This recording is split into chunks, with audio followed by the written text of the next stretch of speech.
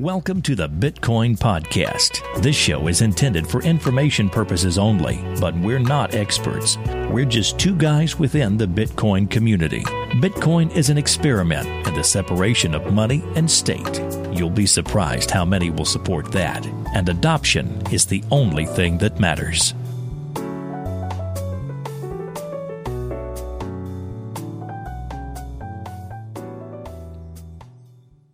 Hey everybody, this is your second host, D. And this is Corey, your third host. Once again, Marcello is still out doing things that are not the podcast. He'll be back next week, we think. What was with your delay? Did you forget we were starting the show? Yeah, I totally did. I was reading something. Yeah, Cello is out. I believe he's doing Shrawukins in a waterfall. Is what he told me, but that's just the last that I heard. But welcome to episode 50. This is a glorious episode for us. We've been doing that's a glory. Sorry. 50 episodes. Man, that's a grind. So that means there's at least 50 hours of the Bitcoin podcast material out there for you guys to binge listen if you want to. But it's a lot of good interviews. Yep. It's not even a want at this point. You need to get down on this shit. We've had some great interviews over the past 50 episodes. Let's just start rattling them off. Rattle what we can. We had Obama. We had George St. Pierre. I know his name now. You can say it. Sinead O'Connor. We did Sinead O'Connor. Sinead O'Connor. We had Leonardo DiCaprio. Scrooge McDuck was the fun one. I really enjoyed his commentary on the latest financial crises. See, Scrooge McDuck was nice, but I prefer RoboDuck. RoboDuck was a great one. Blather and Blathersnipe? Yep. And we had... I'm kidding. Sorry, we're wasting the listeners' time. But we did have Voorhees. We had... so many that aren't coming to me for some reason. What's nice about like all the guests that we've had is it's really thrown out a wide cast of people. We've had academics, we've had VCs, people of all different types of different companies, people in entertainment, pornographers, Goons Rare, fighters. We just had John Fitch. Congratulations to John Fitch coming out with a sick win, unanimous decision. He dominated. Heck yeah, that dude. Joel got just dominated. Nice, Mr. Fitch, doing work. Even the way people are portraying it here in Brazil is that Joao got just dominated by John Fitch. That's what I'm talking about. I'd like to think that his victory had a little bit to do with the good luck and praise that he got from the Bitcoin podcast before he fought. Definitely the luck token there. He needs to come back victorious every fight so that we can keep him winning. Absolutely. He should do every pre-fight interview with us. Doesn't even have to be about Bitcoin. But anyways, we had John Fitch. We've had Roger Ver. We have had people doing all sorts of things in all sorts of areas applying Bitcoin and blockchain. Of course, Ubiquity. Shout out to McKibben and Saucier. Yeah. One guest we had, which we're going to get into later on in the show a little bit, was Plutus, which I think people kind of fell off the radar with them and kind of forgot about them for a while, but they just released their white paper. You're a big fan. I'm a huge fan of them, especially in my current state of where I am and how I am able to use my Bitcoin. So I want to be able to connect with why you like them so much. And I'm going to talk to you about that and see, because Plutus to me I thought was a pretty good idea. I mean, it was pretty cool. Like, you could go spin your Bitcoin anywhere, it doesn't matter where, as long as they have near field communication, I guess radio frequency devices set up. And a lot of people have these things. Yeah. Then you can spin your Bitcoin wherever you want. And so I was like, oh, cool. I didn't really think anything of it. I know the repercussions of that are monumental, but before we get into all this, we should probably plug Escrow My Bits. Oh shit, that's right. We're like 5 minutes in. Hey guys, Today's episode is brought to you by EscrowMyBits.com. What's escrowmybits.com? It's a place where you can send Bitcoin in escrow to buy things, purchase things from all over the globe.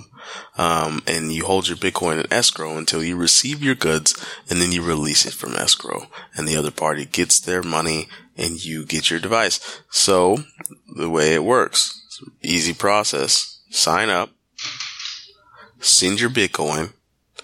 Then when you put your Bitcoin in escrow, it is pegged to fiat. So it keeps the value, the device or whatever you bought keeps the value. You don't have to send more Bitcoin. You don't really have to worry about anything, and it's pegged using this very stable cryptocurrency called Nubits. You get your goods, they get their money, release the funds, boom. escrowmybits.com. Escrow your shit with Escrow My Bits. There you go. Well, so now that we've paid the bills. Our guest today is an all-around badass who works with some decentralized applications. Yes. We wanted to because they're kind of talking about decentralized applications, we wanted to kind of define that and talk a little, like some of the time today on the show, discussing what they are and as in terms of like a core definition of what a decentralized application is, or a DApp, or DApp as I like to call it, and how that affects Bitcoin, so on and so forth, considering that's what our guest is. So, who do you think is calling it a DApp? The creator. That's it. They want it to be similar to email, because we don't say, I mean, there's no other way to say email when you look at the way it's spelled. You can't. Email. It's still email. It's just you sound like a retard. So, it's a DApp. Come on, guys. Get your shit together. A mail. You can't do it. I've tried. I just tried. It's not working very well. So anyways, a DApp, or a DApp if you're not a fucking weirdo, is a decentralized app. The way I posed it to Corey shortly before we started recording, guys, is I said, hey, in my opinion, to me it seems like a DApp is just like any app. Like, let's take Facebook, a really popular one. And let's say instead of it running on the centralized Facebook servers, there's like a copy of the Facebook app along with any storage needed for it on each individual device that is running the DApp. As to which Corey responded, no. And I said, oh. It's close to that. I mean, it's a good way to start thinking about it, is that there's no centralized point of failure. And that's the key term of centralization we're trying to think about here, is that there's no central point of failure or central point of takeover or ownership. If we look at the actual, I guess, formal definition of decentralized applications or DApps, as posed by David Johnston. Johnston. Johnstonator. Johnston. The Johnstonator. Mm-hmm. He wrote a long article on the theory of decentralized applications. You can find it on GitHub with your Google skills. So go do that. But the key point I'm trying to get to here is that his definition of a DApp has to meet the following criteria. Number one, application must be completely open source. It must operate autonomously with no entity controlling the majority of its tokens. The application may adapt its protocol in response to proposed improvements and market feedback, but all changes must be decided by consensus of its users.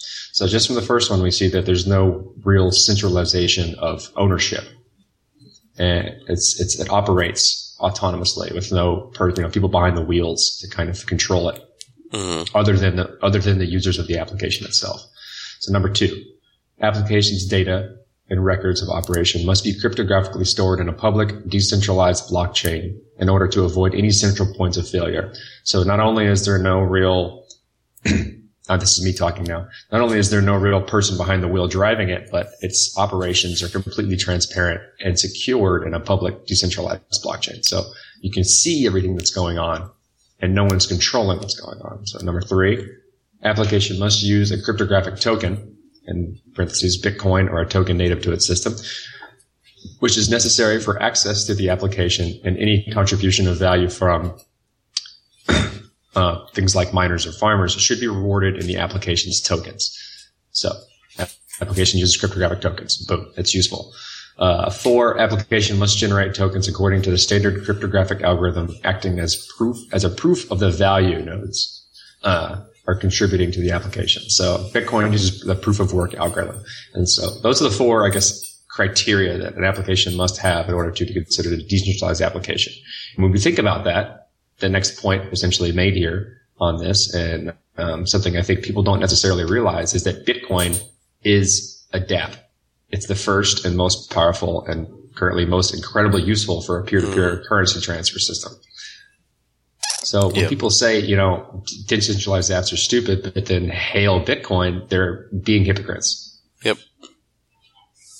I always wonder what that meant when Andreas and other, I guess Gavin and other people that I guess have higher profile than us, way higher, talk on Bitcoin. They say that the first application is Bitcoin. And I was like, well, I was taking it a total different meaning, but I guess it could actually mean the first dApp is Bitcoin. Yeah, that's exactly what they're saying. And so Ethereum, what it's trying to do is create a really, really, really easy way for people to get up and running, building their own decentralized application from the ground up. Mm-hmm. Right? So with Ethereum currently, you can make a Bitcoin app, and it works fine, but it's not secure because the network isn't that large and no one's using it. So it doesn't really have terms of like a market for its value, and so on and so forth. So no one's going to build that app. That's not useful. I mean, they've made Digits, which could prove to be useful in the future because of the stability. Digits was that huge crowd sale, right? Yeah.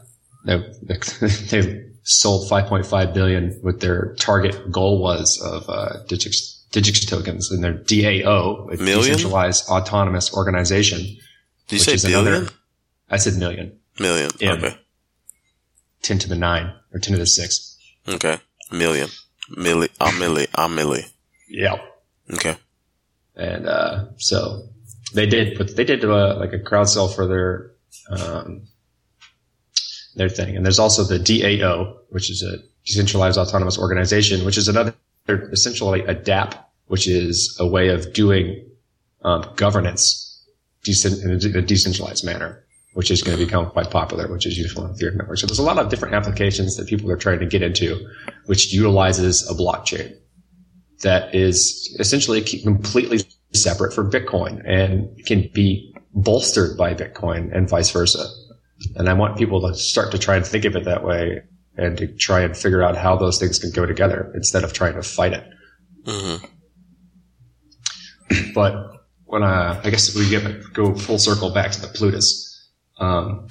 So Plutus is for those that don't remember or haven't heard of them and haven't listened to our episode of us interviewing them, they have created an application that allows you to use your Bitcoin in any merchant that has a near field channel NFC device, which is almost everyone who has a credit card processor. Those little terminals where you swipe your card typically have the little 3, like the Wi-Fi signal on them. That's a near field channel device.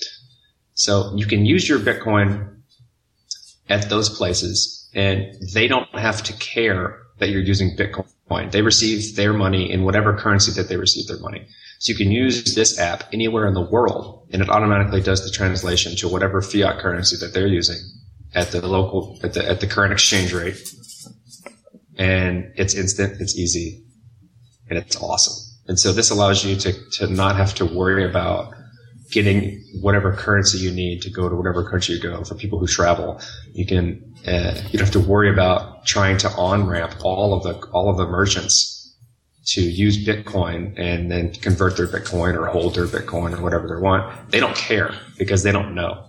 They're just getting repayment the way they normally get a payment. Mm-hmm. And if they're interested, you can then try and on-ramp them with Bitcoin because you just used your Bitcoin. And I'll put it to you like this. If you're shopping in places that don't have NFC point of sale terminals, then stop shopping there. I don't know. It seems like they're kind of whack if they don't at least have that, because it should be like everywhere. I mean, unless they're just taking cash, but they're taking cash. Why even listen to this podcast? Go away. Different use cases for different things. Yeah. But, I mean, I guess the point I was trying to get to once I explained what Plutus was is that they're using this really fantastic way of using your Bitcoin, but they're using the Ethereum network to do it. So, but I'm saying the same point, they're not completely decentralized. I guess you really can't consider them a dApp, or they're maybe like a half a dApp. Half dApp. Or half dApp. That makes more sense. That makes a lot more sense than what I did. I don't know what you just did. You just made a snake sound. The P and the S. Okay. No. That's stupid. So they have a certain amount of centralization in the way that they've set up the organization, which is outlined really well in the white paper they just released. I encourage everyone to go read it if you are interested in how this works. And white papers and coffee. They'll be having a crowd sale as well for their on block token that you can use. But it's kind of this halfway between centralization and decentralization, only out of the mother of necessity, because they're interfacing with a giant traditional infrastructure of payment processors. So there has to be a centralization there because that old system is so centralized. So in order to interface with that, they have to have some type of server and, regulations and things like that, and the way they deal with the way they have to deal with things. So I think what we'll see in the first wave of these decentralized applications, if they're trying to interface with all of the old infrastructure, is kind of a halfway, but very transparent way of doing things, which is a huge step in the right direction. Mm-hmm. The thing about Plutus that I thought was funny is that I looked up the word Plutus and it means wealth, but their app implies spending money. So I thought that was kind of counterintuitive. Nothing wrong with Plutus. You guys do a good job. I'm just saying, I thought that was interesting. But we'll try and get them back on the show so they can explain it better than I can. Or if I made any errors, they can correct me. I'd love to get him back on the show. I think that was one of the things we got in on too early. You know what I mean? Well, they shotgun blasted Reddit for a while, and that's when we were trying to get guests. And so that's not so difficult to get guests. Yeah, Reddit's so useless now, though. Not even. Oh, by the way, we're gonna put hashtag Thamos is bitch made at the front of every single show, I think, from now on, in some way, shape, or form, and see how long we can go until we get banned from the Bitcoin subreddit. Yeah, hashtag Thamos is bitch made. We need to make that a thing. So the people that are listening, you guys, tweet us. Our hashtag, just two guys. But this new hashtag, Thamos is bitch made, needs to go more viral than our hashtag. So he can see that, and then we get banned, and then we can talk about it. It'll be funny. we got some good response from that last week, and I'm pretty pleased with it. We need to keep that going just get it going as far as we can until we kill it. Mm-hmm. Anyways, speaking of dApps, not dApps, but speaking of awesome forums, awesome people, we had a guest on this week. His name is Steve Mackey. And Cello got upset with me about the last episode when I introduced John Fitch. He said my introduction sucked. I love MMA. Who's this guy? So, Cello took the liberty in his sabbatical of writing me an introduction to say on the show. So, this is a shout out to Cello as I introduced Steve Mackey. And Steve, I saw that tweet. I'm pretty sure I can get Flamin' Hot Cheetos with Bitcoin. But anyways, here's the introduction. I hope you're ready, Steve Mackey, because this is all for you, man. Episode 50. The phone died. Here we go. The internet It was one of the most significant advents in human history. Thanks to the power of the interwebs, for the first time, we, humanity, had finally been gifted a medium to truly call our own. With the ability to communicate in real time with some of the brightest minds all over the world, our guest today is a tech globetrotter who landed in the Bay Area, who's affiliated with Signal Labs, your block channel, that.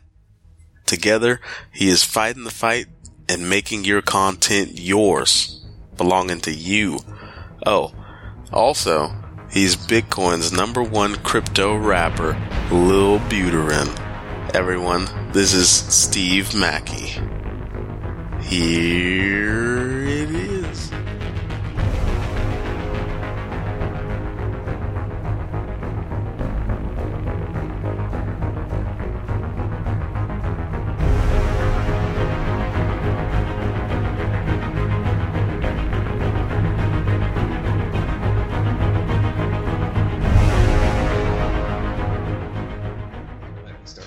So I read your piece on Bitcoin Magazine where you talk about a blockchain meeting big data and data analysis. Mm-hmm. I wanted kind of an update on the situation there with Coin Analytics, and maybe you can clarify for me. It seems that that company, Coin Analytics, is essentially data mining open source data, the Bitcoin blockchain, to provide information about identity and history to increase to interested parties. Don't you just see this as an obvious inevitability and just a first attempt on an enterprise level? Oh, yeah, most definitely. And I mean, just recently this week, you heard of that one company, I can't remember the name off the top of my head, but they raised $5 million to do blockchain related forensics. And then you have Coinalytics and Coinalysis and, all these other companies that have sprung up recently. And when I had that interview originally with the gentleman from Coinalytics, Bill, he's actually left Coinalytics. I actually talked to him about 2 or 3 days ago. He's working on some Ethereum related stuff now. It seems like a great, viable sort of, productized application of the Bitcoin blockchain. Like, it's an inevitability, yes, because the data is there. It will be, if it can be mined and someone can extract value from it and make money from it, then it's going to happen. But then there's also the whole inevitability of needing more sort of large scale tools from a forensic standpoint for governmental regulatory bodies and banks, and where if they're going to be using these varying different entities in order to interact and to transact with Bitcoin, and they have to make sure that they can follow the trail and make sure the money is coming where the money needs to come from. So I mean, will it continue to evolve to a point where it might pose a threat to normal consumers? I don't think so.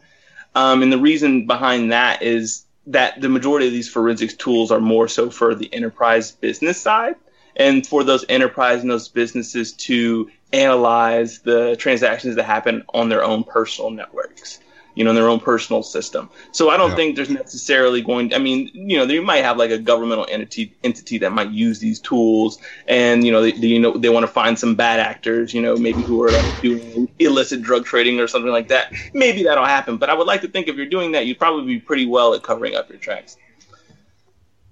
Yeah, definitely. I mean, ransomware people are definitely good at mixing their funds. Mixing their fund, obfuscating it in any way sort of possible. I mean, there's a lot of people who are large proponents of utilizing Bitcoin in its most secure method possible. Like, for instance, Christoph Atlas, who is one of the main security researchers at Blockchain. He is a huge advocate. He wrote the anonymous Bitcoin book, that tells you, explains the ins and outs of it. And, it's a topic that people like to jump on because it's privacy related. But at the end of the day, I think it's more so overblown than what it inevitably will be, because there's just going to be so many privacy related features built on top of the blockchain that it won't even be an issue. Very interesting. I don't know if you knew, but we interviewed Ryan X. Charles actually before the launch of DAT, and he told us some really fascinating things. What can you tell us about the developments post-launch? And you know what? Also, congrats on the launch itself.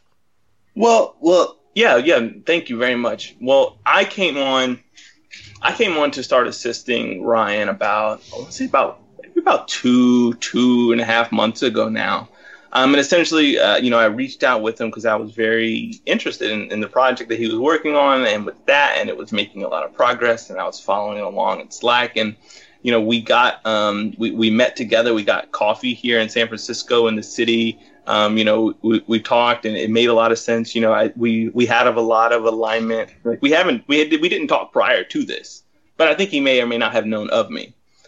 Because of my involvement in the space. But, we had the meeting and we seemed to work really well. And I had some contacts that I set him up with at Coinbase, and we had some meetings there to debut and to demo DAT to them. And we did some sort of like Q&A back and forth and sort of did some ideation to build out more of the sort of idea behind DAT and like where it'll go.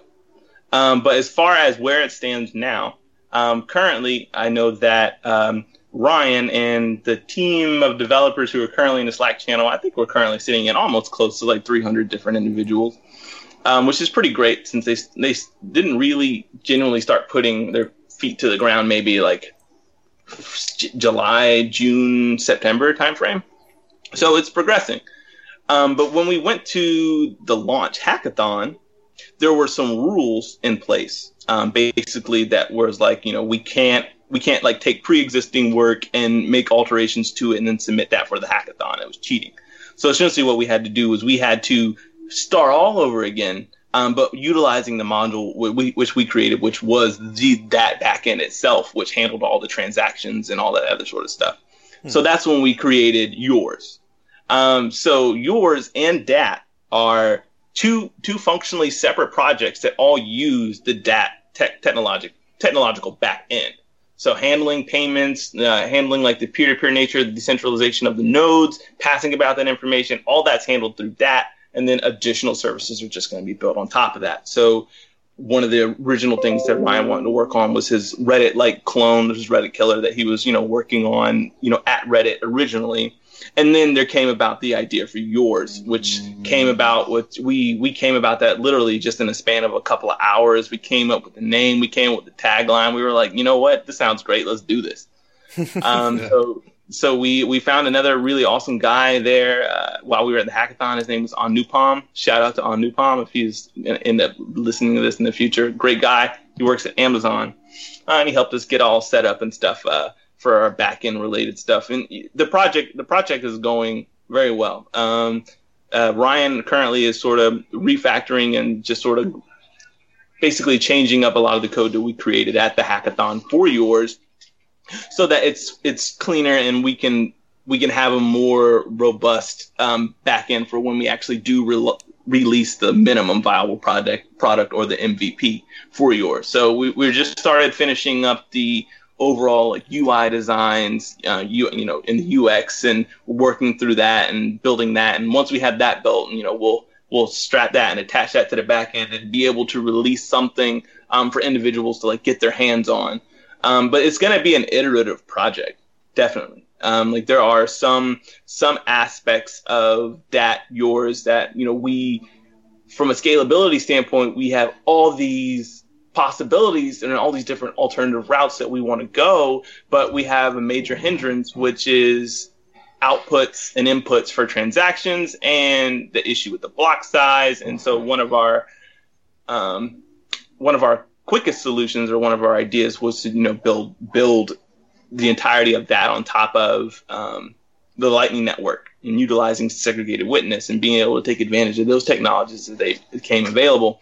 And that was sort of what our original discussions were with Coinbase, was to talk about, how we could build out the Lightning Network in some sort of joint fashion that might benefit both parties from an open source standpoint and from like a proprietary standpoint. That didn't end up being the case, but we did end up getting a lot of ideas from Coinbase, and sort of it helped us iterate and help build the idea as to where it's going now. But now we're in the process of just sort of figuring out what exactly we're going to need for the MVP and having it available for when we launch.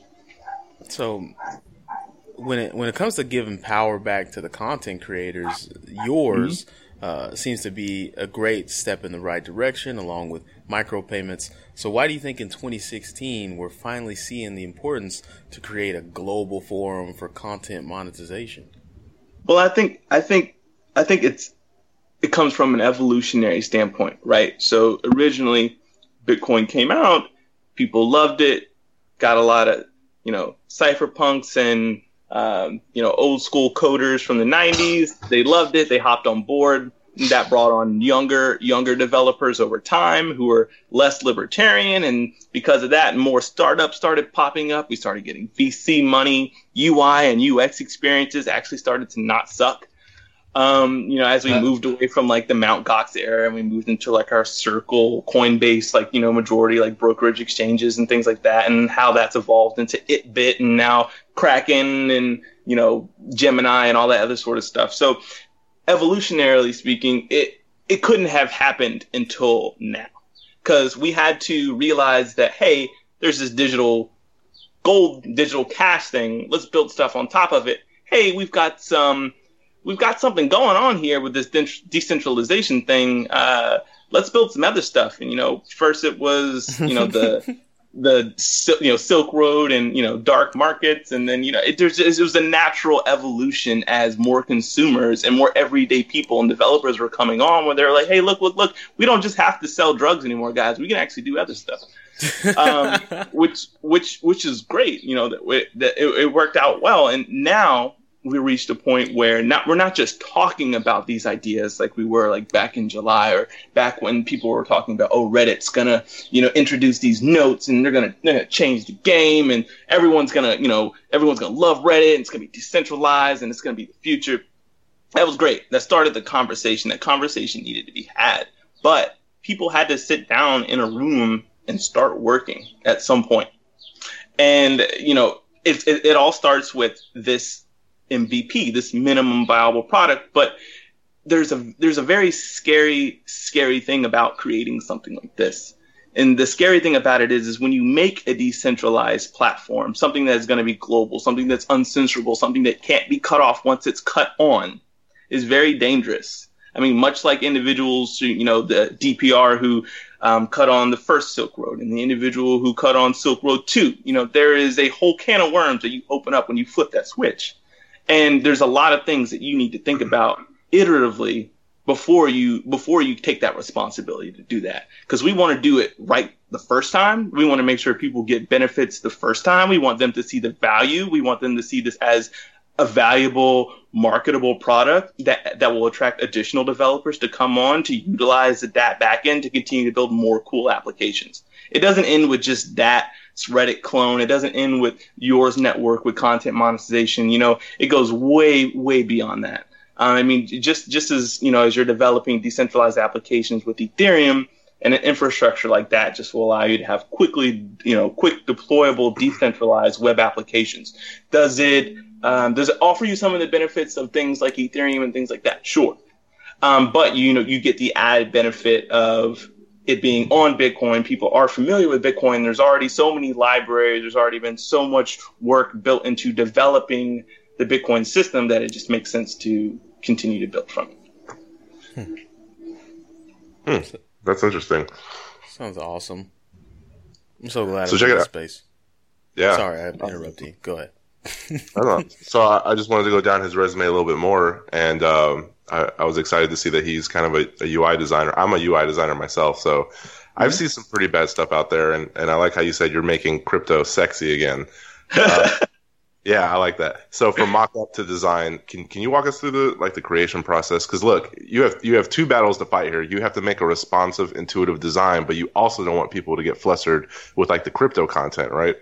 Yes, and I'm glad you asked that. So one of the things that was really invigorating about working with these individuals and these developers who are working on that and who are working on yours and who are interested in bringing this idea to fruition is that you get a lot of global talent. You get a lot of individuals that just poke their head into the Slack and they just start reading and start commenting and start making suggestions because it just sounds like a great idea, right? That's sort of the ethos of the space. It's a meritocracy. If you're smart, you got great ideas, you're going to move to the top. And that's one of the fun things about working with that, right? I know from a personal experience being in the Bitcoin space for so many years, since about late 2012, that, the evolution of the UI UX experience has changed substantially. So it's very important to me to, and you know, it's one of the things that I advocate with working with Block Channel and et cetera, is that we're bringing in, you know, developers, we're bringing in techies, we're bringing in people who are surrounded by this technology all the time. And it's very important that we don't forget about the other 99% of individuals who don't give a good goddamn about Bitcoin, don't care about decentralization, don't give two flying fucks about peer-to-peer. Yes. But they know that if they go to a website and post something, they're going to make some money. And that makes them happy. And that's all that matters to us, is for us to create a platform that is fun, that is simple, it's intuitive. Anybody can pick it up no matter where they are in the world. There's not going to be any, you know, we would hope to in the future to have, you know, additional multiple translations of everything that we have running on the site. You know, we want to create an experience that's simple, that you come back to it. Like for instance, like if you're going to go find a room to rent on the internet, you don't start thinking about newspapers. You don't think about looking up like how to find roommate services on Google. You go to Craigslist. You go to Craigslist because that is the go-to. Everyone goes there. Let's get this shit out of the way and let's get it done with. I'm going to go here, right? Mm-hmm. I want yours. I want that. I want anything built on top of it to basically be a destination. And when we create these destinations, these portals that give all this value, then we're just going to continue to attract more and more people. And one of the things that I know that Bitcoin really needs is, or basically peer-to-peer technologies as a whole and digital currencies as a whole, as the industry needs, is more young people like myself. For instance, like the 17, 18, 19-year-old developers who have all the free time in the world, who are just graduating high school or just getting into college, and they have whole summers to themselves. And, you know, they want to build, they want to create, they want to investigate. Like, that's how I got into crypto in the beginning. So I know that if I need to bring on more people like me now, who in 2 or 3 years are going to give a lot more value to the space, then we have to start thinking that from day one. So if you think of user experience and user and user interactions from day one, you know iteratively you'll create a product that people love, because that is what you've been focused on. And the great thing about the Slack channel is that they have so much talent, so many designers, so many developers, web builders, that it's like, oh, I had this idea. Oh, hey, I can do that. I'll gun that out for you. I'll have you something in 48 hours. Like, that's great. You know, you can't find that sort of talent elsewhere. You've got to search that. You've got to pay top dollar. But when you have a great idea, people come. And when you build it, people come. And it makes for a great community. Oh, man, how many times have we said that, Dimitri, on the show? We've said that like 35 times at least. 35 times a month. We got to build it. They'll come. Man, it sounds like you guys are doing some real exciting stuff, though. That sounds cool. It's pretty cool. Pretty cool. Let's talk about the elephant in the room. I'm talking about little Buterin. Where did he come from? And is he going to be able to spit some Dylon, some hot blockchains for us? Dylon spits. Maybe. I have to come up with something on the fly. I mean, if we're being wholly, completely, truthfully honest, like, I love the space. I love being in the space. I love talking about it. I love nerding out about it. I love being about it all on Twitter. That's what I do. I love having all the up-to-minute information. But sometimes when you're reading through normal day-to-day stuff on Twitter, it does get a little bit mundane, a little bit boring. It's the same people talking about stuff. Albeit it might be really interesting, fascinating, but it might not necessarily be entertaining to everyone. So I was just bored, and I Googled Vitalik Buterin, and I found the most hood-looking picture of him as I could. And it happened to have been him in a green shirt and a red hat. I mean, like, it was fitted. It made sense at the time, so I went with it. The name Little Buterin just sort of followed right after that. And, you know, it started with, you know, I live in San Francisco. Full disclosure, I've got a medical marijuana card, and some evening times I like to sit around and hang out and have a good time. And, you know, when I'm not human. I know I'm a human. And, you know, when I'm not like trading Ethereum or trading Bitcoin and stuff like that, and I'm not reading news, and I'm musing. Like, these things interest me, and ideas come in my head, and I'm just like, you know what? Let's poke fun at the elephant in the room. Let's talk about the block size debate. Let's talk about Ethereum blowing up in the market cap. Let's make jokes. Let's poke fun at this, because that is what crypto lacks. Crypto lacks. I mean, we're huge on libertarianism. We got plenty of smart people. We got plenty of engineers. We got plenty of biz dev folks and finance folks and everybody and anything you can shake a stick at. But what we do lack is general acceptability, humor and funny. Well, and overall just enjoyment and entertainment value, right? And if I can imbue even a modicum of entertainment into the things that I'm saying, but I'm also educating people, right? Like I may make a joke, might say, I've got, coming through there, like through the mist, with the Glock in my fist, like you just reading that, you might get a giggle just because you might look at the profile picture, see what the hell it reads. You're like, oh, this guy doesn't have a Glock. That's hilarious. But if you're curious and you're like, oh, he's talking about mist. Oh, he's talking about the smart contracting wallet through Ethereum. Oh, damn, that's clever. There's layers to this, and when you start you start to sound like a real those layers, you find more humor in it, and it's funnier. It's more enjoyable. It feels less like you're in the middle of a CS class listening to a bunch of nerds debate about stuff. It makes it more actionable. It makes it more fun, and that's what I try and do. I try and bring notice to the space through the way that I know how, which is what I've always done. Is I try and incorporate humor into things. Always try and make people laugh. You're really touching on the heartstrings of like the Bitcoin podcast, because that's kind of what we set out to do in the first place, was create content that's relevant to people and what they want to hear, but through a vehicle that's not incredibly boring to listen to. Exactly. I mean, like there's only so many times I can hear Adam Back or Samson Mao or Peter Todd or somebody go back and forth over mundane specifics in relation to like computer science related topics. And before I get bored and I just want to hear somebody make like some hood street jokes or, make jokes about, they haven't like core developers having small penises. Like that's funny to me. That brings me enjoyment. And ultimately keeps me more interested in this space. I think you'd enjoy our show. I do. We do this a lot. I like I'm taking some quotes from this interview. The first one was not giving a good goddamn. And that's 99% of the population. And I like it's layers. You're making me feel like Sway right now. Like there's layers to this shit. But anyways. Sorry, Corey. I'm going to sip on your No big deal. So as everyone who follows the forums knows, Vitalik's speaking at Coinbase tomorrow, as it's at the time of this recording, about talk about the Ethereum roadmap. And we believe Coinbase provides an excellent, albeit centralized, safe and secure service.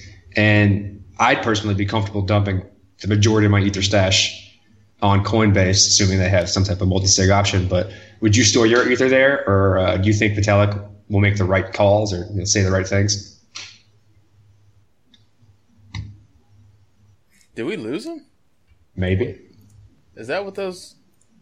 Oh, shit, we lost him. That's what No wonder he wasn't laughing. I was like, I know... Wait. Oh, you can edit that. Mark it. Hello? Hey. Guess we lost him. Sorry about that. Oh, no, it's all good. It's all good. I hope it didn't cut me off there at the end too much. Oh, no, your comment ended. Okay, good. We were like talking to ourselves for a while. Didn't realize it. I was like, damn, all right, I guess I talked too much. That's fine. Interview's over. I had a whole conversation with you, and then you weren't there, and I was like, oh, I guess he wasn't amused with that shit. Or you go ahead and ask him. Hilarious. Oh, man. Well, I guess I'll just go back and edit everything. But I was saying, like, you should listen to more of the show because we're, like, right along the lines of what you talk about. We try to have time. I mean, I definitely will now. Like, coming out from this, I'm glad you guys, like, sent me that invite. Like, it's a great opportunity to come on here and, like, talk to people when I'm, outside of my comfort zone and my element. Just to talk to people who are interested in the space. That's why I go to conferences. That's why I attend Meetup. Like, just last night, I was at 21's headquarters here in San Francisco, and Balaji and some other individuals were having a presentation talking about sort of like what was in their pipeline and what was upcoming that hadn't been released yet. And, being able to just sort of go to those events and like see some of the who I believe some of the smartest people who in the world, and listen to some of their ideas and like what they're coming on. Cause, altruistically, they're all working to basically make the world better. And it's interesting to see all the different methodologies that they're going to go down to make that happen. And that makes me excited. And when you're in a room full of people who are genuinely altruistic and are all there for that same vision, you can find that same group of people at every Bitcoin meetup, at every Ethereum meetup. It's a special type of people. And if you're new to an area, like for instance, like I am new to the Bay Area, it's very welcoming. You know, when you come and you're in a room with people and you're strangers and you walk up with a group and you say, well, hey, how about that block size? You know, and you can just open up a conversation and start talking and have an intelligent conversation. And that speaks leagues to how inviting the Bitcoin community is. It's just a matter of getting people to notice. Definitely. So let's switch over to a little bit of speculation. Let's do it. So if anybody who follows the forums knows that Vitalik is going to be speaking at Coinbase tomorrow at the time of this recording, talking about the Ethereum roadmap. And we think Coinbase is an excellent service, albeit centralized. It's safe and secure. I personally be comfortable dumping the majority of my Ether stash on Coinbase, assuming they have some type of multi-sig option, which they more than likely will. Would you do the same thing, or do you think Vitalik's going to make the right moves and say the right things to get this happening? Definitely. So I know that from my understanding, that Vitalik has been basically on a tour, going to different like Bitcoin related companies and talking to them about the Ethereum roadmap, because there's been a lot of, general curiosity in space. And I think that he's just recently caught up with the release of Homestead. He finally has some free time and he's been going around. Like, I know he's meeting with some individuals from BitGo today. And I think they met with some individuals at Blockchain like last week. I could be right, I could be wrong. And this talk for Coinbase is just going to continue to pile things on. And Anthony Watson, the CEO of Uphold, and they just recently added Ethereum and Litecoin, and they're a major broker, right? Like, you can buy Bitcoin through them, you can buy Ethereum through them, same as Coinbase, which is great. And because not only does it give people more options to make quick purchases using whatever fiat currency they want, credit card, what have you, but it pushes a little bit more on that throttle to make Coinbase, pick up their britches and get to work. Like, I can see Coinbase, and like this is what I think is ultimately going to happen. I think that following this overall general discussion, because it is very public that Vitalik is going to be speaking at Coinbase. I think I might have been one of the first people to announce that was actually happening when I came across the meetup, and I posted it to Twitter. And it's a matter of, I've been to Coinbase's office. It's large, but it's not huge. It doesn't have a huge meeting. It's not a campus. No, it's not. It's not a campus. It's on one front street in the middle of San Francisco on like the 31st floor. It's nice. It's got a pretty view. It's a great headquarters, but it's not a huge space. So I think the popularity of the event shows leagues as to how interested people are at this sort of potential possibility. And I think last time I saw, there were over like 90 to like 100 people plus on the waiting list, including myself, for the RSVP, because somehow I got shafted and I didn't get space to get in. And I even reached out to the organizer and they said, "Hey man, no bueno, we can't do anything for you. Sorry." Damn. I even asked Vitalik and he still wasn't able to pull any strings for me. But I'm sure it'll still be a good discussion. But I think that the route that they're going to go back on what I was saying is they'll say that, hey, we're interested in Ethereum. They recently came out sort of not necessarily pivoting, but changing their messaging slightly by saying, hey, we are a retail exchange. Now, I don't know about slightly changed, right? Like, I don't know about you, but I don't know any retailer, aka a broker, that sells only one item. So if you're a retail exchange and you're only selling and buying Bitcoin, then you probably should sell and buy Ethereum too. So I would think that they would start with making an addition for Ethereum to their exchange to answer what Kraken has already done, to answer what Bitfinex has already done. And then from there, if the popularity continues to grow and they see enough volume from it, I think they might actually incorporate it in their core services further down the line as we get closer to the different stages of, the Metropolis release and things like that. Like, they'll stage it because they'll want to get as much free publicity, free PR from it as they can. And they can milk as much attention as they can from the Ethereum community, because the Ethereum community does have a lot of new crypto individuals. Like, so you can talk about some topics in Ethereum, talk about altcoins, and people are like, what's that? Like, they're so new to the space. Like, they only know Ethereum. And it's crazy because it reminds me of like when Dogecoin became big, where like you had 10, 11-year-old kids mining Dogecoin. Like, this is amazing. And it blew up all over the place, and it's sort of having that same effect now. And that says a lot because Dogecoin, it's a persistent bastard, and it's still around after all this time. But it doesn't have anywhere near the technological capabilities or the network effect that Ethereum has. So this sort of just leads me to believe that we figured out how to build a community correctly from a narrative standpoint with Dogecoin. Now that whole process is just being replicated with actual good technology. And now I think that the sort of adoption curve for Ethereum will be far, far, far steeper than it was for Bitcoin. It'll happen way more quickly, and I think that you'll probably have Ethereum catching up from a market cap perspective probably within the next year. Because, I watched a capital inflow of over $500 million pour into Ethereum over the course of 2 weeks. It broke the $1 billion barrier. And it's only a matter of time before there's more institutional money that's going to be flowing into Ethereum. And it still hasn't had its Bitcoin equivalent of the 2013 bubble. It hasn't. I'm very certain that it has not. And the reason being is because the barriers to entry for individuals to speculate are still very high. There is no Coinbase-like service. There is no simple blockchain like .info like wallet that you can quickly move your funds to. And that's something that recently I know I read that Vitalik, was concerned about, that the services and whatever and the pools and stuff wouldn't be able to adapt and grow quickly enough or whatever to adjust with the environment. And But I don't think that's going to be the case. Like, for instance, I know that there is I'm going to try and say this without giving as much detail as possible. There is a very nice Ether. He'll totally love this. There's a very nice Ether-related project that's going to be releasing or coming out tomorrow.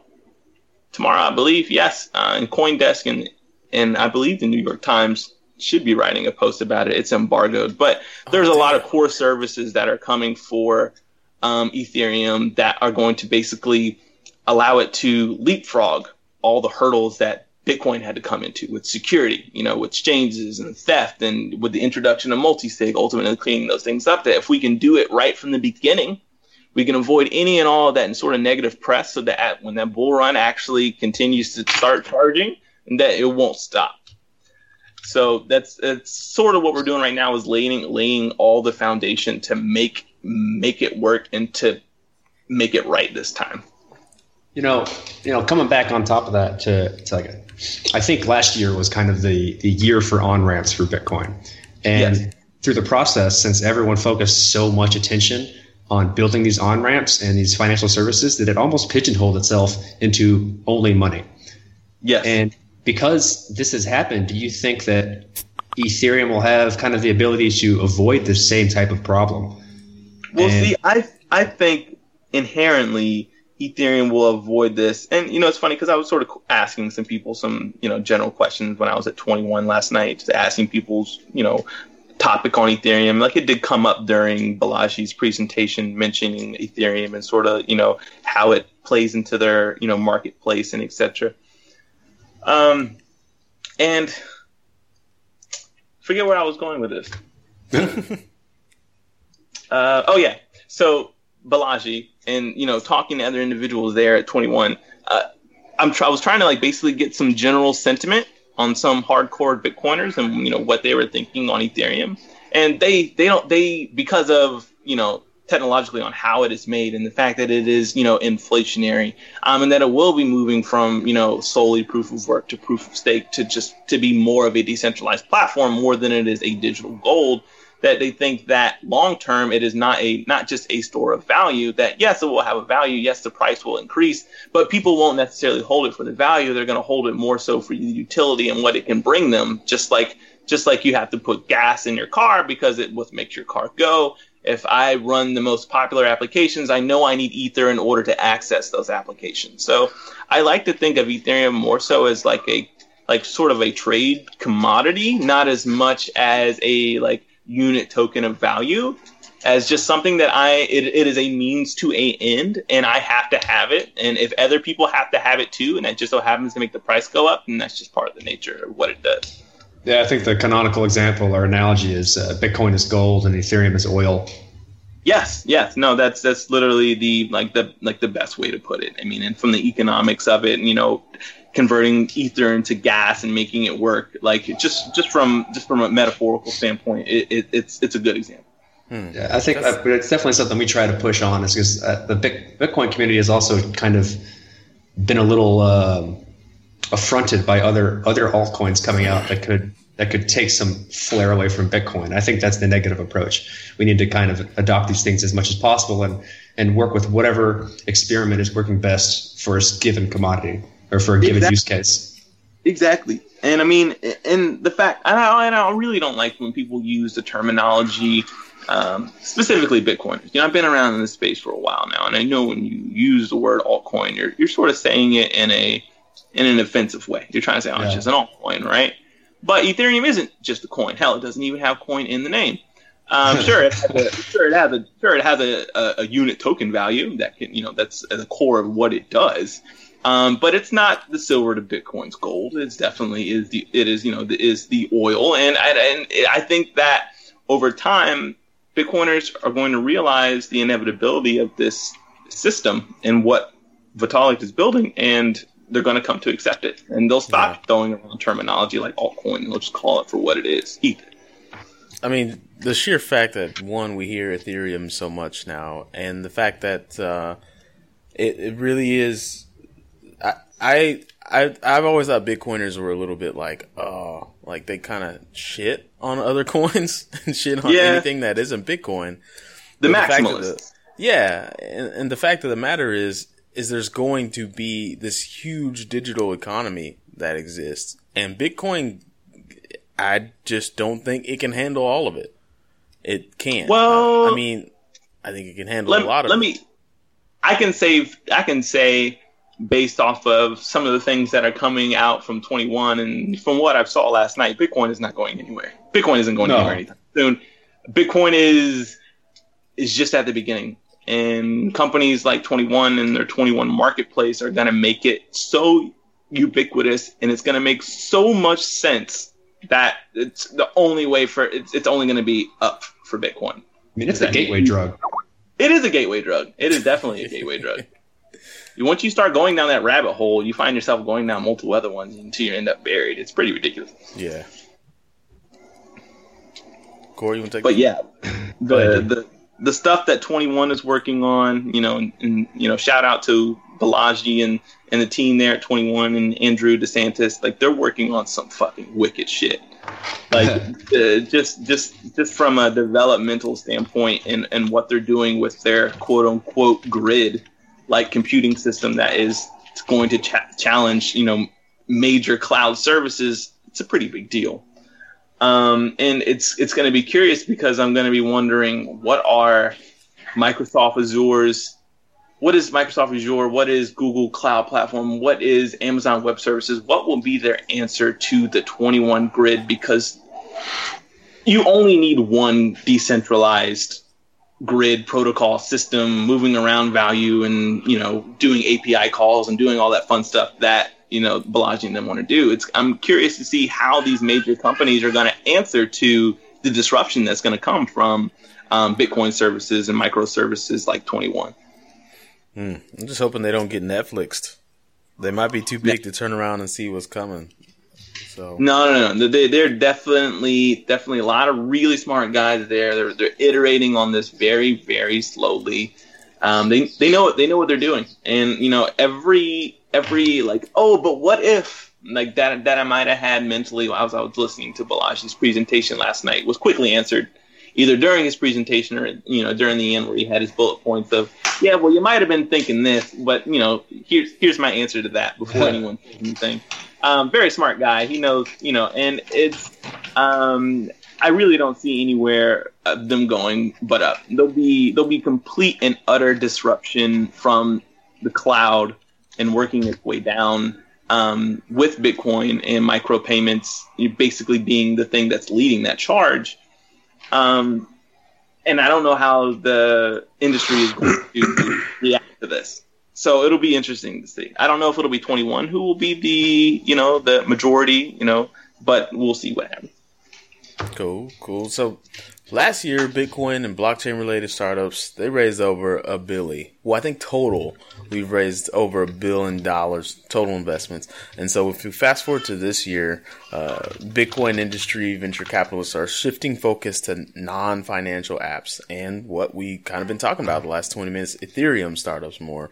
So what does this mean, do you think, in the long run for Bitcoin?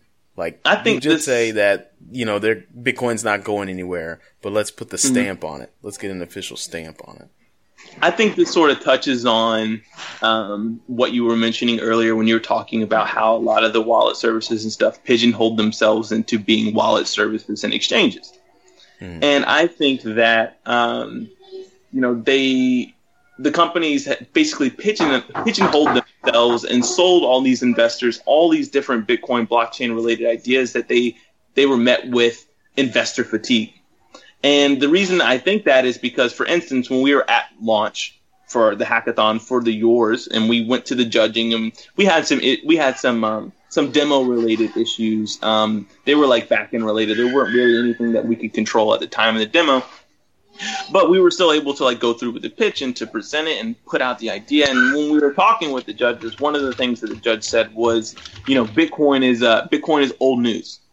Like his exact words, basically, like Bitcoin is old news. Like what is new? Like what stands out? Like why is this product useful now? Like we're looking for different use cases, like new things. Like I think they're just tired of saying we're going to do remittances, we're going to allow you to transfer money and yada yada, screw banks. I think that narrative has run its course, and now a VC to open up his wallet to give you a six-figure sum, it takes a little bit more creativity. And ultimately, I think that's just part of the evolution of the space, less so than it is maybe a sign of bad times to come. More so is it's developers having to be more creative and to dig a little bit deeper. But I do think that decentralized applications that are going to be built on top of Ethereum, they might have a much faster growth rate than the ones that have been built on top of Bitcoin. And I think we're already seeing a lot more interesting use cases in Ethereum as opposed to Bitcoin, just because of how much easier it is to develop. Well, not necessarily easier, but how many more tools are there for developers to create this stuff that they want? They've got the tools to kind of hit the ground running a little better. Yes, definitely.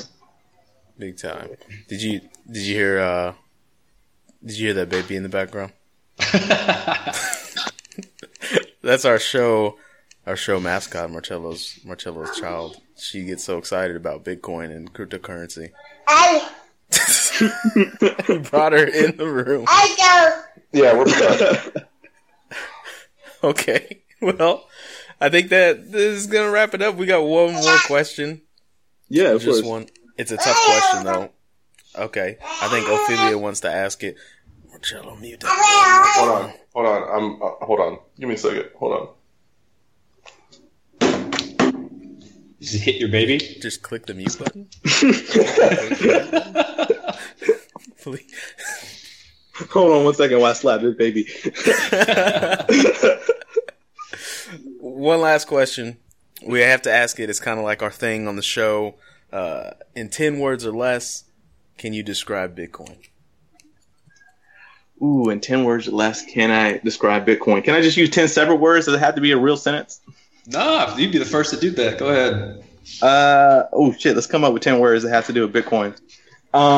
Let's see. Altruism, decentralization, freedom, peer-to-peer, choices.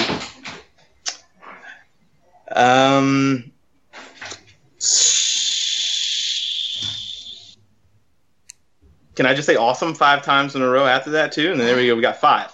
Awesome. That works. But that works. Well, thank you very much, Mr. McKee. Thank you, Little Beauty. Mackie. Yes. It's Irish. It's weird. Like Anthony. I'm mixed race. It's all over the place. Okay. Well, thank you very much, Mr. Mackie, Lil Buterin. I like your tweets. I laugh my ass off. Keep them up. The first time I saw Lil Buterin, I laughed my ass off. I was like, that is hilarious. A little bit of me hoped it was actually Vitalik. Because it would just add I would to have been this. so happy. You know what's funny? I actually asked Vitalik, and I was like, hey man, like I sent him like a DM on Twitter, and I was like, let me know if anything I said is like offensive to you and yada yada. And like he gave me like a 1-word response, and it was just a big smiley face, like one of the ones like big open, like and I was like, I took that as, and I responded, and I was like, all right, I'll take that as a resounding, keep calm and carry on. So I think he enjoys it. I don't know if he agrees with a lot of the things that I say, but deep down there is a gangster rapper in Vitalik. He just doesn't know it yet. I think that's one of the things I think that's given Ethereum such a boost, and why it's so approachable. It seems like to so many. I'm seeing so many companies. Corey, I think we talked about a little bit, like pivot from just Bitcoin stance to like, Bitcoin and other things stance, is because the story of Ethereum is a lot easier to digest than Satoshi Nakamoto, one dude or many dudes that made Bitcoin. Yeah, like 19-year-old techie engineer guy has genius idea, raises largest crowd fund in history to create world's best decentralized system. That sells a lot better than, hey, I know my friend Joe, he can buy us some cheap weed on the internet. Like, there's a very stark contrast between the two, when you go to places like Microsoft and you go to places like Amazon, or you go to these like big tech companies and you have to talk shop and you're talking technology and what it can do. The biggest elephant in the room is going to be all that negative flack and all those negative connotations that are surrounded by that. And it sucks that, that there can be so much negativity or so many negative connotations attached to a brand or a name. But I really do feel like that Ethereum is in a different place to not necessarily challenge Bitcoin, as we were saying earlier, like, it's more of a compliment, but more so motivate Bitcoin to be the best version of itself so that the two of them can remain successful. And ultimately, I think that's going to be best for the industry, and it's just going to allow us to grow a lot more quickly. Nice. Well, you guys heard it here. Bitcoin is digital gold. Ethereum is digital oil. So, well, thank you very much, Awesome. man. We're going to let you go. Thanks for stopping by, and we hope you Appreciate can it, man. more. Yeah, have me back anytime. I had a great time. You guys have a good day. Awesome. You too, man. All right. Later, fellas. Later. And that was the interview with Steve Mackey, brilliant developer, brilliant guy, rapper extraordinaire, aka Lil Buterin, dropping bars on Twitter day in, day out, doing his thing. Huh? Knowledge bars. Dropping knowledge bars. That's right. Day in and day out. Some of them are really good, actually. I was on his Twitter page reading them, and they were really good. We almost got him to do some shit on the interview. I was hoping he'd do it. We should get We've him been to trying rap. to get we've been trying to get a rapper for a while. We should get him to rap a full intro to the show, and that should be like our every once in a while intro. But anyways, the things that he actually knows his shit, and the things that he talked about that I found were interesting in the interview, were the fact that, like, just because Ethereum is blowing up doesn't mean Bitcoin's going anywhere. He said he's been to conferences, he's been to meetups, and the same people that are very actively working in the Bitcoin space and actively providing, solutions and new innovations on the Bitcoin network, that same thing is still going on. It's just not publicized as much as this great block size debate, which I'm very glad is dying down now, because it was getting it seems old. the wave is starting to go away. It does. It needed to go away. I mean, that's not something that should be harped on week in and week out. And it began to get to a point where it's creeping into our show, where even just now I'm talking about the block size debate. But it seems to be waning. It seems that maybe very slowly we can be reaching some sort of consensus on something. So, but I did like that he was like, Bitcoin's not going anywhere. And I think he's really right about that. I think Bitcoin's not getting. I use this app called CoinCap.io. CoinCap.io. I think it's made by Voorhees and his squad over at Shapeshift. And there's this really interesting metric they have on their website right at the top, and that is the Bitcoin dominance metric.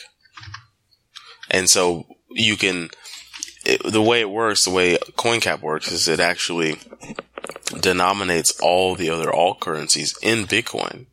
And I truly found the meaning of what it means for a thing to be a reserve currency, because it doesn't move.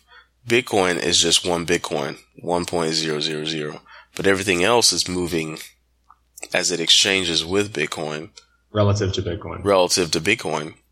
Well, whenever you make a comparison, yeah, you say something is, big or small, and you give it an adjective of something, it has to be relative to something else. Mm-hmm. And traditionally, people use dollars for something like that when they're talking about finance, right? They'll say it's expensive, or if a currency is expensive or falling or losing, it's relative to the dollar. And we're starting to see more and more things become relative to a Bitcoin, which is really, really, really good. It's a really good thing. Yeah. I love that Bitcoin dominance metric at the top. It kind of, what that means, guys, is it tells you how much of the total market of all cryptos put together is being owned. I guess not owned, but is represented by Bitcoin. So the slice of pie that is Bitcoin, if you were to do a pie chart of all of them. So right now, the Bitcoin slice of pie of the entire crypto economy is 79% last time I checked, which that's a huge slice of pie. Now, yeah. What is it? 79%. 79%. With the hard lead is Ethereum. Yeah. Ethereum really jumped up there. So we got, I'll call it on the line here. We got Bitcoin at 6.4 billion of that market cap. And if you go down the line, you have Ethereum at number 2 at 912 million. No. Mm-hmm. Yeah. Okay. Sorry. The way that decimals are screwing me up. 912 million. So it's almost at $1 billion. It's almost a sixth, or a seventh or an eighth of the Bitcoin market right now. Ripple is coming in third with 258. So Ethereum is already 3 times the size of Ripple in terms of market cap. Mm-hmm. Now, you have to remember a lot of this is speculation. Man, it'd be so awesome if you could come up with enough empirical data to come up with a constant of variation between Bitcoin and Ethereum, or Bitcoin and any of these coins. You know what I mean? So you could just make some money. You could totally do that. You think you could? You think it's possible? Yeah, they have an API right here. You can do whatever metric you want, do comparisons with these types of things, and then. What do you think would be the, tolerance that your constant was accurate enough to predict a price? If Bitcoin were X price, then Ethereum would be Y price. I don't have any training, any formal training in finances or doing derivatives and doing this type of stuff, so I couldn't tell you. Fuck. I'd have to do some serious reading. Hey, if anybody out there is listening is way into finance and would like to help us find a constant of variation between Bitcoin and Ethereum, if that's even possible, hit us up on Twitter. I think there's still money to be made in arbitrage. That's just an easier way of doing it. Arbitrage? Yeah, see, I don't know about arbitrage. Why not? The markets are not big enough and they're volatile enough to really have arbitrage amongst the different exchanges that do these exchange pairs between US dollars, Ethereum, Bitcoin, or whatever currency you want, as long as they're over a threshold amount of exchanges, you can make arbitrage off it. That's kind of the great part about cryptocurrencies, that you can get your money in and out of an exchange really, really quickly. And also it's the fees associated with moving money from one change to another is also negligible. Mm-hmm. So the problems with doing arbitrage in the traditional sense is that it took a long time to get money in one place and out of another. So you probably had to have money in both places and then take advantage of that way.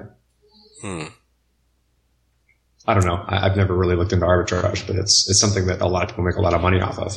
And it should be relatively easy for cryptocurrencies. I see it pop up all the time in the forums. People are like, arbitrage between these exchanges to make some money.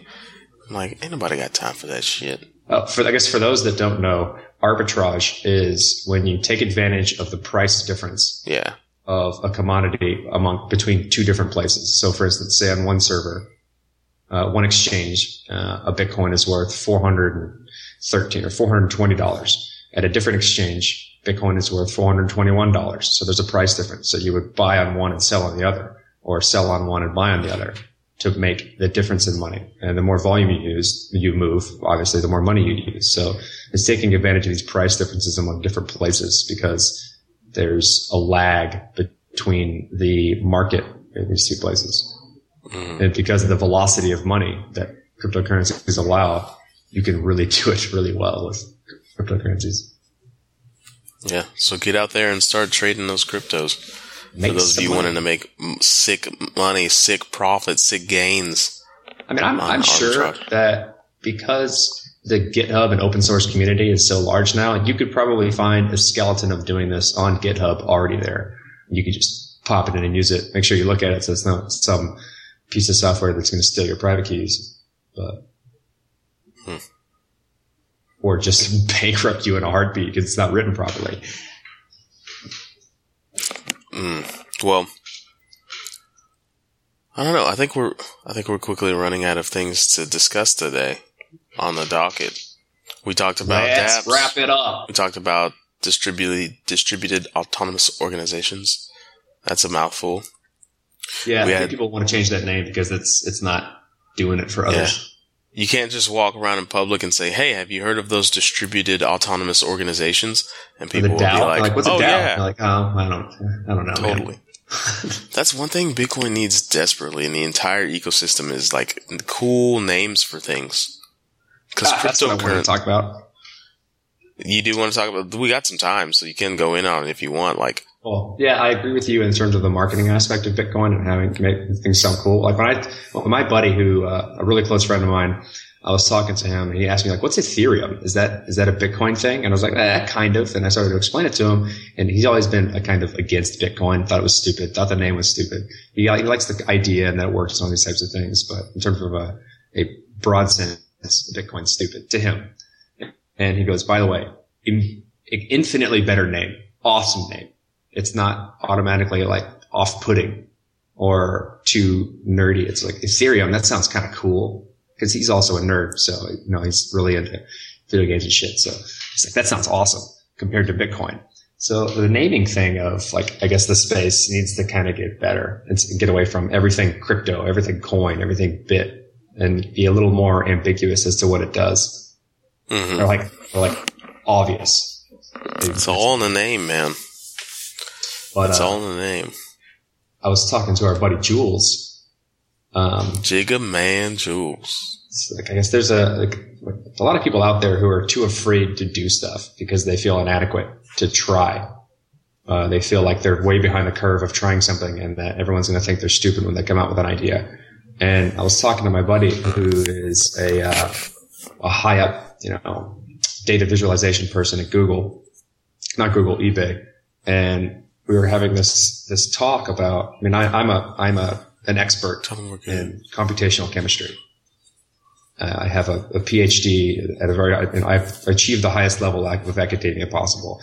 And yet I still walk around waiting for someone to find out I'm a fraud and I don't know what I'm doing. And this is ubiquitous amongst everybody in every field. Nobody knows what the fuck they're doing. Period. Except for Elon Musk. Except for Elon Musk. I mean, there are exceptions. There are a few that know exactly what they're doing and why they're doing it and what's going to happen. But the majority of people out there who are doing these things, who are from the high up executives in, Fortune 500 companies to developers creating new startups and really cool applications that are going to rule the world, have no fucking clue what they're doing. They're just trying shit. They're winging it. They're trying stuff and seeing if it works. And that's the way the world works. And so if you feel inadequate or you feel like you're not up to par with how people are doing things and that you're not going to be able to do it, then you're wrong. Or absolutely. You're selling yourself short with not giving it a try.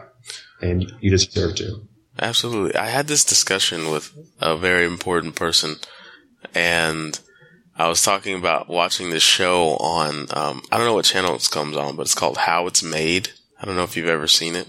Yeah, seriously, yeah. Okay. I always think it's fascinating when I see something like soy sauce, but I see what goes into the production of soy sauce, and I'm like, who is the dude, who's the MFer that sat and took the time to figure that out? Like, I need to ferment these soybeans for approximately 14 hours and then add in a little bit of this and then let that sit over here. And I was like, who figured this shit out? Like, you look at some of the processes for some of these foods and some of these things that are built, and you're like, who was the dude who was toiling away for like months to figure out this recipe to do this, to make this? You know how that was made? It was made through an incredibly long series of screwing it up. Yeah. Like, they got it wrong so many times. I was watching one that's like, I think it was sake, like how sake's made. And I was like, who in the hell thought to, like, you know what I'm going to do? Ferment rice. And then people have been fermenting everything for millennia, since humans have been around. If it's something, we've fermented it to see if it makes us drunk. So in terms of like things that get us drunk, I think that's a normal one. If it's like sitting around and it's edible, yeah, we have too much of it, we're like, you know what, let's just let it sit around for a long time and see if it fucks us up.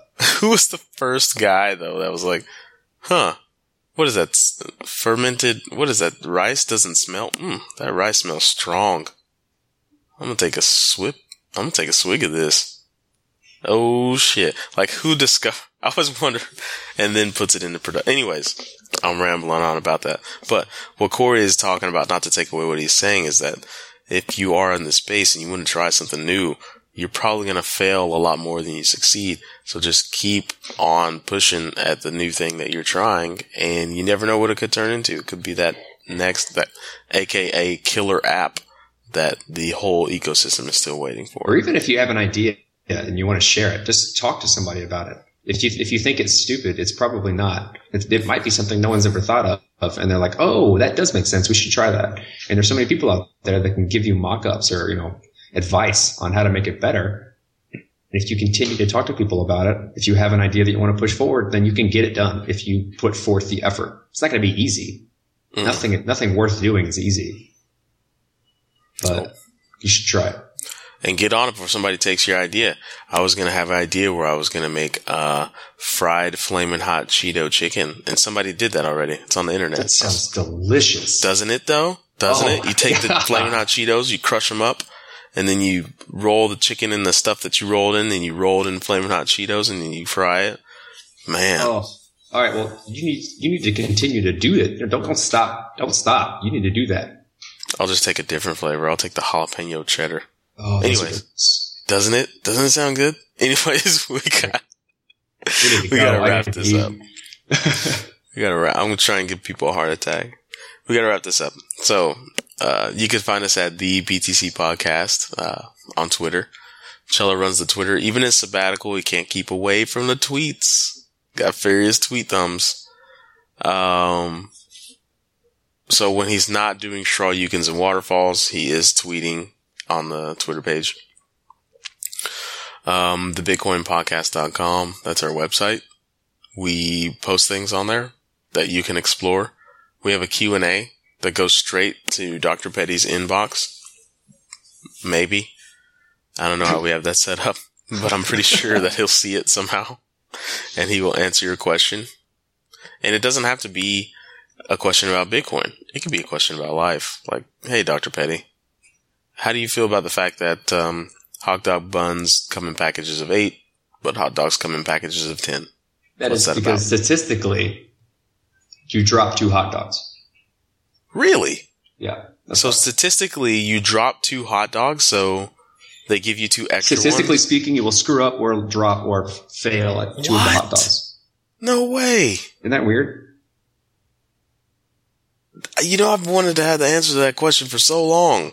Mind blown. You're welcome. So I guess when you're grilling hot dogs, statistically, you're going to drop 2 in the grill. Or on the ground when you're moving them. Or on the ground. So then they give you 10, so you still have 8 for the 8 package of hot dog buns. Oh my goodness. Math is awesome. Anyways. What else did we do? Zap Chain's kind of dying pretty quickly. But we do have the Slack thing going. I don't know how we're setting that up for people to join us on Slack. We'll have to get back to you with the Slack. What else am I missing? Facebook. We're on Facebook. If you go to facebook.com, not thefacebook.com for all you old heads in the audience, but facebook.com. Old heads. Yeah, you remember when it first started? It was thefacebook.com. Oh yeah. You remember that? They dropped the and then it became famous. But anyways, if you're on facebook.com, you can go to type in the Bitcoin podcast and you'll see us pop up. It's like a yellow icon and you'll see all 3 of our dapper ass faces and you can like follow us. I look like a scrub in that picture. You and I look like a scrub. I look like a super scrub. It would leave it to Marcello to like get the scrub ass pictures of us and then Cello look dapper as shit. Cello finds a good picture of him and like, makes us look like scrubs. And what else are we on? You can Google us. You'll find us. That's good enough. Well, hope you loved the interview. Hope you loved the show. We're excited to get Cello back next week. I know you guys are excited too. Well, play the outro.